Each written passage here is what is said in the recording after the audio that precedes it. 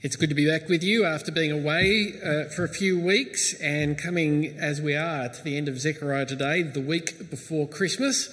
Do keep your Bibles open, and it'd be very helpful to have your Bibles open because, pardon me, we'll be sort of casting our eye over sections because of the length of the passage here. I'm going to lead us in prayer. Please bow your heads.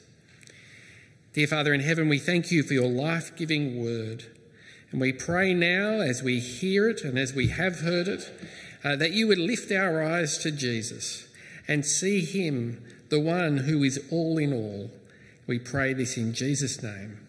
Amen. Now, I don't need to tell you that living as a disciple of Jesus has its challenges.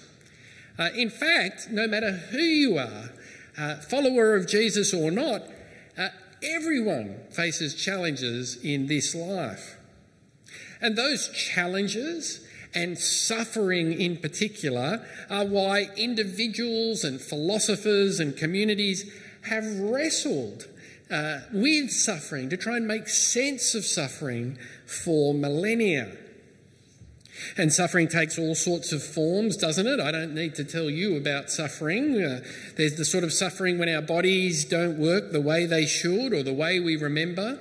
And through our experience of pain and even death, as well as the conflicts that we have with other people, including those even who are closest to us, and the harm they can do to us and we to them.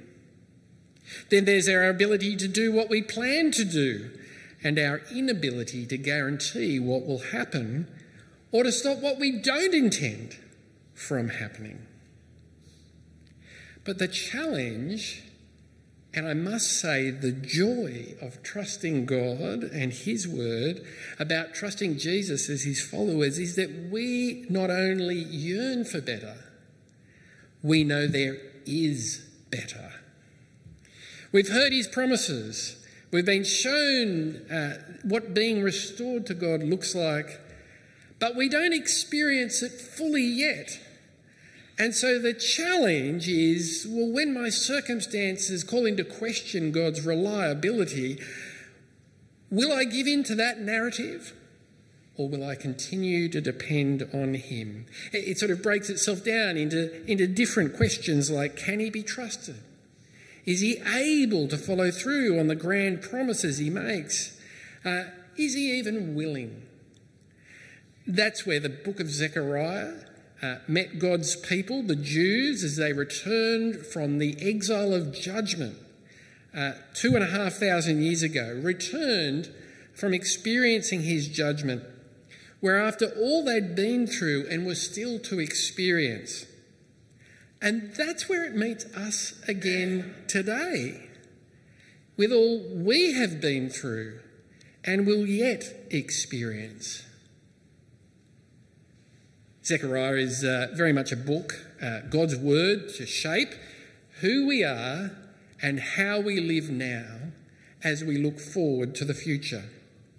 Seeing the majesty of what God has promised us, looking forward to it, rejoicing in it, as we live in this, what I like to call in-between time, this now but not yet time, where we live in between receiving the promises of God, even experiencing some of the promises being kept by God, but still waiting for the final instalment. Are you any good at waiting? A few smiles, shakes of the head around the room. I am terrible at waiting. We heard that question from, what was his name? Dr. Justin Credible. Self-titled, I note, if you're particularly the younger you are, the more you look forward to Christmas, and a week seems like a month away.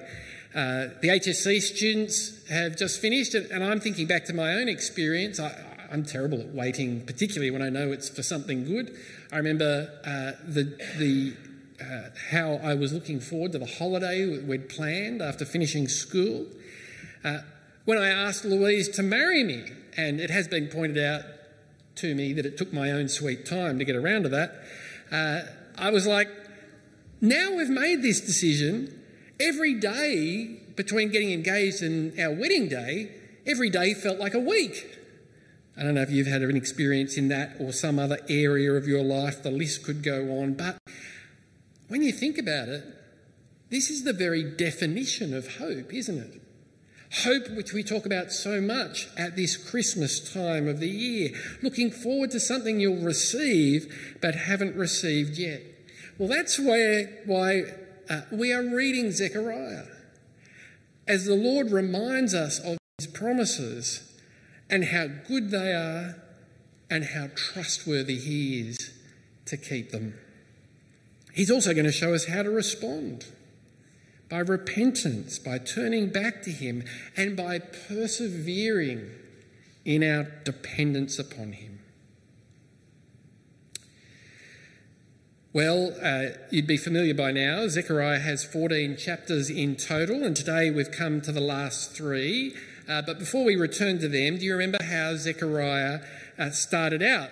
The initial message from the prophet, from the Lord, and the tone that set for the book. It's there in 1 verse 3. This is what the Lord Almighty says. Return to me, declares the Lord Almighty, and I will return to you, says the Lord Almighty. What we've seen unfold since that time is how that would play out. And in the first half of the book, it was in their day, in the day of the Jews at the time of Zechariah, how the Lord would bring this about, his return, through his servant Joshua the high priest and Zerubbabel the governor, and through the people themselves. The second half of the book, 9 to 14, it's written at a time after those things, and the temple had been rebuilt and the people were settled again. But given the temple they'd rebuilt was such a mere shadow of what it had been before, and in fact their lives in the land were a shadow of what they'd expected to come,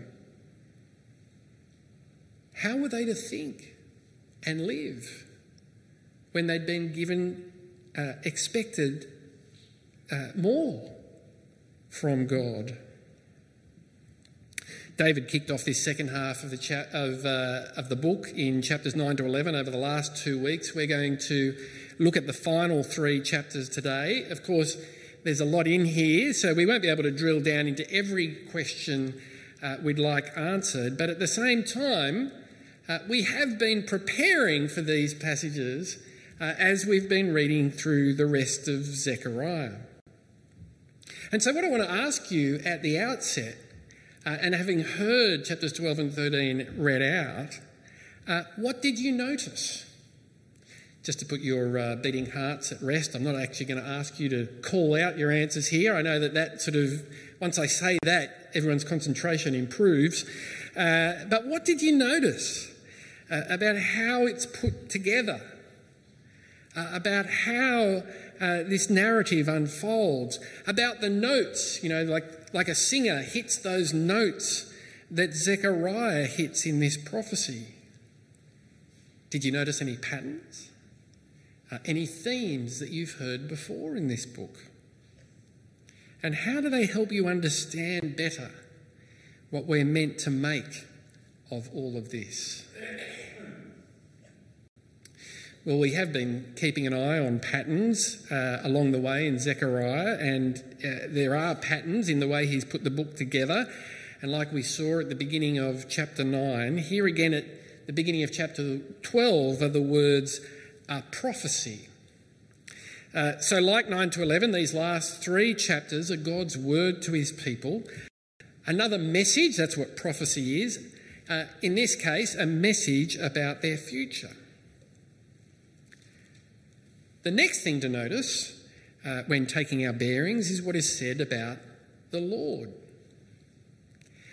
Now, I mention this because I find I'm always at risk of falling into the trap where familiarity breeds contempt. We know the Bible, has the Lord as the key featuring character in everything that takes place, but we can often therefore skim over him, and particularly when he's mentioned or described briefly as he is here in verse 1.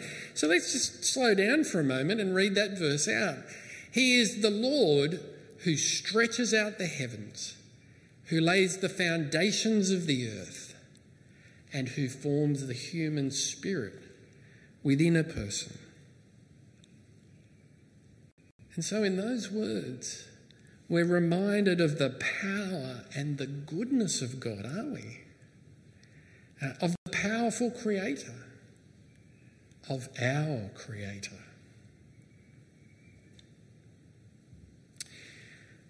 But when it comes to noticing things, maybe the pattern you noticed most, because it's here a bit like a chorus that's repeated again and again, and this time I will risk it and we'll say, does anyone want to say the three words that keep coming up again and again that are repeated throughout chapters 12 and 13? On that day. I know you're all shy and want to let someone else go first. In chapters 12 to 13, they come up 9 times. In chapter 14, another 8 times. And what sort of effect do they have? How did they affect you as you were hearing it read? I take it they point us to a time, certainly in the future from them then, a day which will be so significant, a glorious day, a day of salvation, even though it's a day that includes judgment, which will be so extraordinary that you can't just describe it in one breath. And so the Lord, through Zechariah, describes one aspect of it. Then he takes a breath and describes another. And then he does it again and another, and does it again and another. Like as if he was setting up dozens of spotlights, like the spotlights we've got up here, looking at a sculpture or on a museum piece so that you can see it in all its majesty. Or for the sporting fans in you, like having a camera at every significant angle in the cricket so that as you watch, you feel yourself immersed in the action. In the same way, each on that day, it builds up the picture on top of the last, doesn't it? And it immerses us in the greatness and the goodness of this great day. So then, what is the picture this prophecy paints? What is the message from God it brings? It's a message that the Lord has everything under control. It's a message that his people will experience the extraordinary good things he's promised, good beyond even our imagination. And it's a message too that this glory will come only after passing through suffering. Maybe that last piece of the message surprises you. It doesn't seem to fit at first pass, does it? If you're trying to promote something as good news. And yet maybe it's the most important part of this message. After all, suffering is the part that so often calls the other parts into question. And in fact, just as a quick aside, this is one of the things I love about God's word, that keeps deepening my conviction that it has been spoken by God. And that's that the way the Bible doesn't brush difficult things under the carpet, doesn't try to paper over them, and suffering first among them, perhaps the one that matters to us most. But to hear God's word itself, let's remind ourselves of what God promises about this day. Let's have a look at 12 verse 2. The Lord says, I am going to make Jerusalem a cup that sends all the surrounding peoples reeling. Judah will be besieged as well as Jerusalem. Now, Jerusalem being besieged, That, unfortunately, for the Jews of Zechariah's day, was an experience that was all too familiar. But on this day, rather than God's people being judged in this siege, they're actually going to be a cup of God's judgment upon his enemies, like a cup of poison which will bring their death and destruction. And instead of God's people being judged, they'll be secure, immovable, a rock. They'll be saved from their enemies because they have the Lord's watchful eye upon them. It will be a day when those who have stood against the Lord and his people will receive the Lord's just judgment upon them, and those who have depended on him, his salvation. Now look at verse 10. He says, "And I will pour on the house of David and the inhabitants of Jerusalem a spirit of grace and supplication. They will look on me, the one they have pierced, and they will mourn him as one who mourns for an only child, and grieve bitterly for him as one grieves for a firstborn son."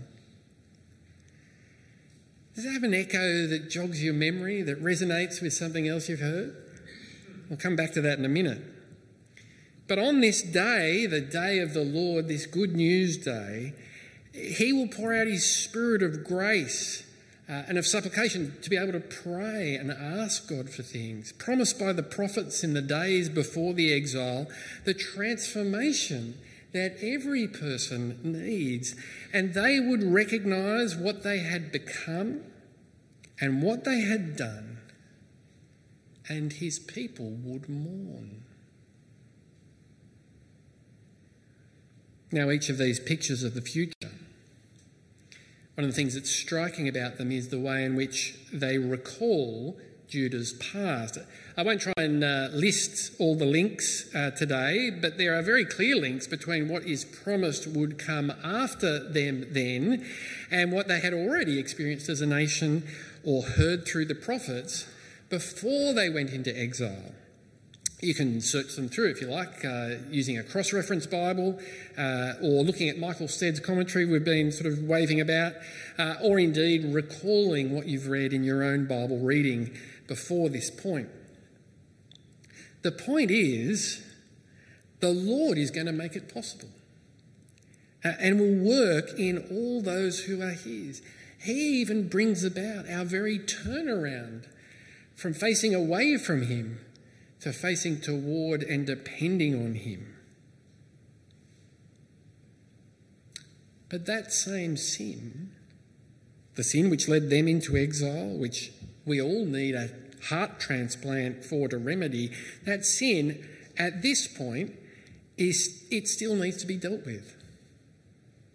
Which brings us to 13 verse 1. On that day, a fountain will be opened to the house of David and the inhabitants of Jerusalem to cleanse them from sin and impurity. It's a marvellous picture, isn't it? Of cleansing waters, the Lord himself providing the way for people to be cleansed from sin and the impurity that stands between us and is so offensive to our holy God. And Zechariah goes on to say, immediately after that, what will come with that will be the idols, the false gods, the things that we replace the true God with. In the land, they will be taken away. And the prophets, and I found this confusing when I first read it, I actually think he means the false prophets, those who claimed to speak for God but did quite the opposite. They're sort of connected with the impurity there in that passage. Their time will come too. They want to avoid this judgment of God. They'll make up things to pretend that they're not prophets, and they say, "Oh, these wounds that I've got," probably from their sort of idolatrous prophecy, they were made by a friend. And you think, with friends like that, who needs enemies? So the true God and his true word, on this day, they will be all that remains. It's described in verses 7 to 9 of chapter 13 as the day of the sword. Now, I haven't mentioned it specifically before now, but I expect you've noticed it. You've noticed what's unfolding here. That the shepherd, the Lord's Messiah or King, pictured here in verse 7, he is the one in 12 verse 10 that they had pierced. He is the one that they are mourning over, now recognising what they had done to their King. And do we recognise now, as we live lives this side of the cross, Zechariah is pointing us to him as well. As we too mourn that we were caught up in this incredible travesty. Do you remember the gospel writers when they pointed to Jesus' suffering and to the apparent contradiction of, the Lord Almighty, God himself, when you would expect, if he was almighty, that he should rule over all, that instead he was being ruled over, at least in appearances, suffering for all. As you can read in Mark and Matthew 26 verse 31, on the eve of the cross, just before the first disciples abandoned him, recalls Zechariah 13 verse 7. Jesus says it to Peter when Peter says, I won't deny you, but Jesus says, strike the shepherd and the sheep will be scattered.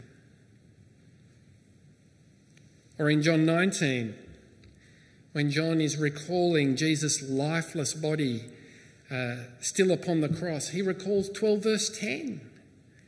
That's where you've heard it before. The onlookers looking upon the one whom they had pierced. As David mentioned, not King David mentioned back in chapter 9 with the promise of God's king coming to Jerusalem, riding on a donkey, and how Jesus did just that. The gospel writers, every one of them actually, draw attention to that. They're not just saying, look here, and what did he fulfill that one verse? He just fulfilled that one verse over here or that one over there.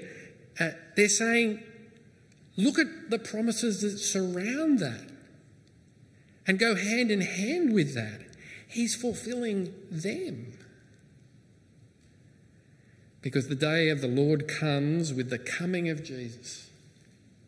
Our celebration of Christmas, only a week away, is a celebration of the first Christmas of God humbling himself and coming in the Lord Jesus, entering our world of suffering, entering into our suffering.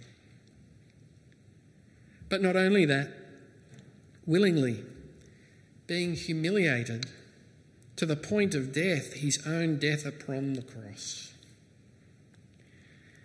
And where he suffered, indeed, suffering lies in the path of even God himself.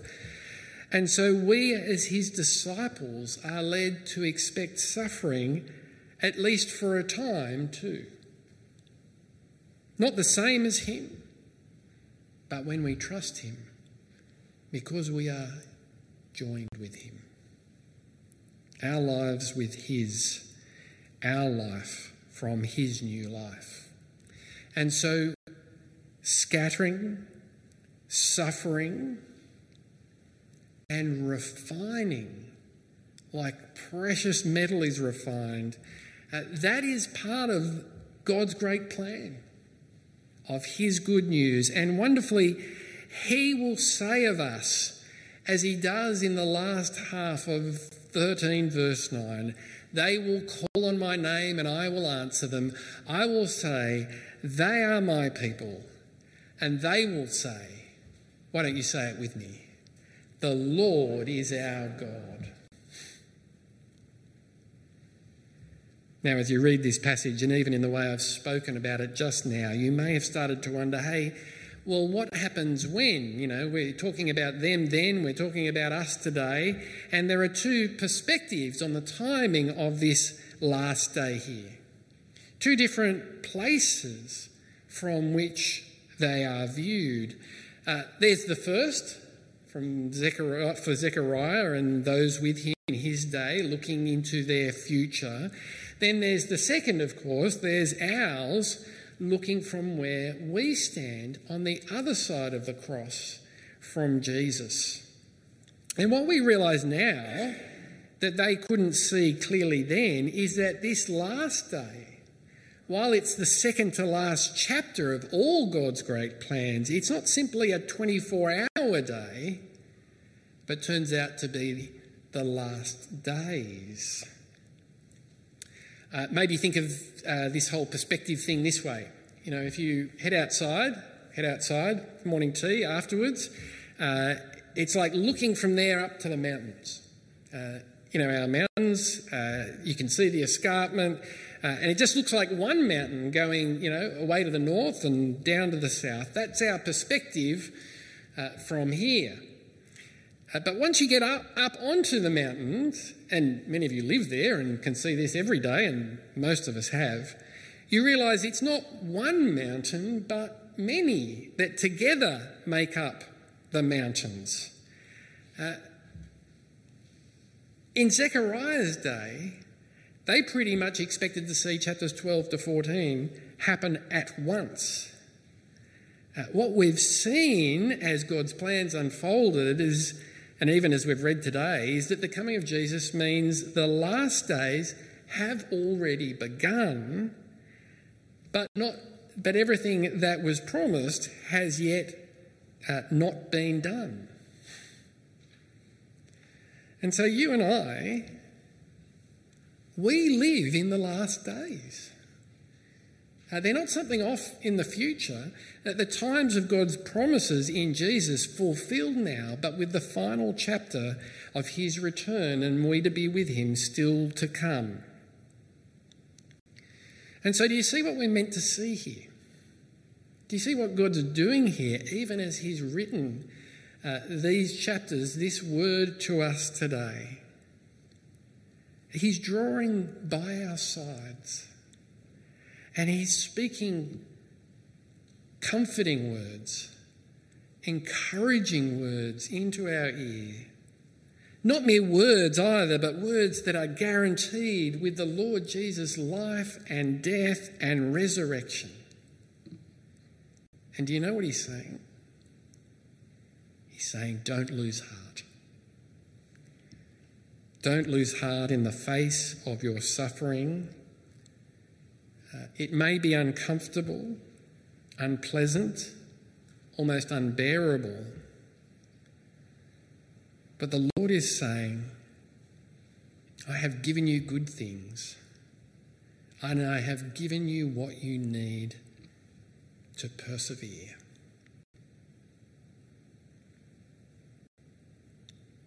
He's given us his grace, 12 verse 10. He's given us his Spirit so we can ask him for what we need. We have the gift of having our shame taken away for sin, the very privilege to be called his people and have eternal life in him. He gave the Jews of Zechariah's day this confidence as they lived in their era of now but not yet, saved and waiting for the final instalment. And he's given us this reminder of what we hope for, knowing the Lord Jesus saved and yet waiting for the final instalment, the hope of what is yet unseen. May we embrace it. May we live for it and live for him. We haven't had a chance to look much at chapter 14, and we won't have much time to do that, but let me encourage you to read it for yourself later today. And I hope the time we've spent together and what we've heard from chapters 12 and 13 really does give you the tools so that you can rejoice in it as much as we can in what we have already read just now. But before we leave Zechariah, chapter 14, it picks up on this same chorus of on that day. It shines more light on what to expect, both the judgment of God and a time of suffering and the restoration of his people. So let me just read these words from verse 8. On that day, living water will flow out from Jerusalem, half of it east to the Dead Sea and half of it west to the Mediterranean Sea in summer and in winter. The Lord will be king over the whole earth. On that day there will be one Lord, and his name the only name. And does that remind you of a picture that's painted elsewhere in the Bible? Here, if you read on, chapter 14 ends with a day of transformation, with the nations who have been at war with God turning to worship, and Jerusalem from impurity to overflowing with holiness. It's the same picture we're given at the end of Revelation, in the last book of the Bible, with its promises of the new heaven and the new earth and the heavenly Jerusalem and God himself there, and we too, his people. And so how should we respond? Well, it's in the same way as the people of Zechariah's day, who lived 500 years before Jesus, who lived 2,500 years before us, recognising the promises God makes, he keeps. And what a privilege we have that they didn't have, that we live after the coming of God's good shepherd, that we live in the confidence that he has already been pierced, so we need not. But as they were reminded to live a life of repentance, returning to God in the first place, returning again and again in the face of failures or guilt, as they await the day and live in his forgiveness to be remade, so must we. Persevere in him, friends.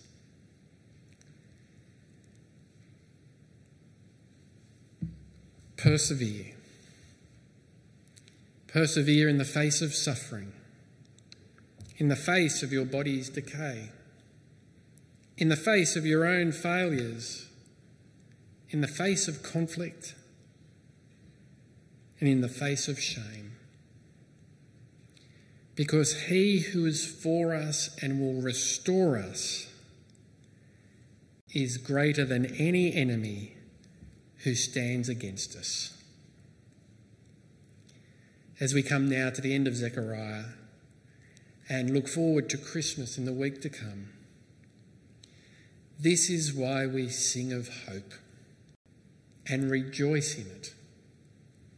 For God has provided his word to shape us in the midst of it. How about I lead us in prayer?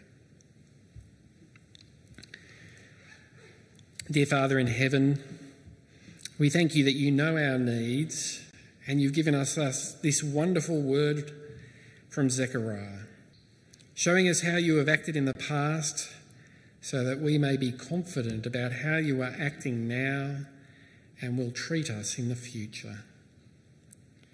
Give us that spirit of grace that mourns over sin and over the suffering of Jesus in our place for sin. Give us that spirit of prayer that lifts our needs before you and in dependence upon you. And lead us, we pray, to that hope which we have heard and been reminded of again today, with rejoicing. We pray in Jesus' name.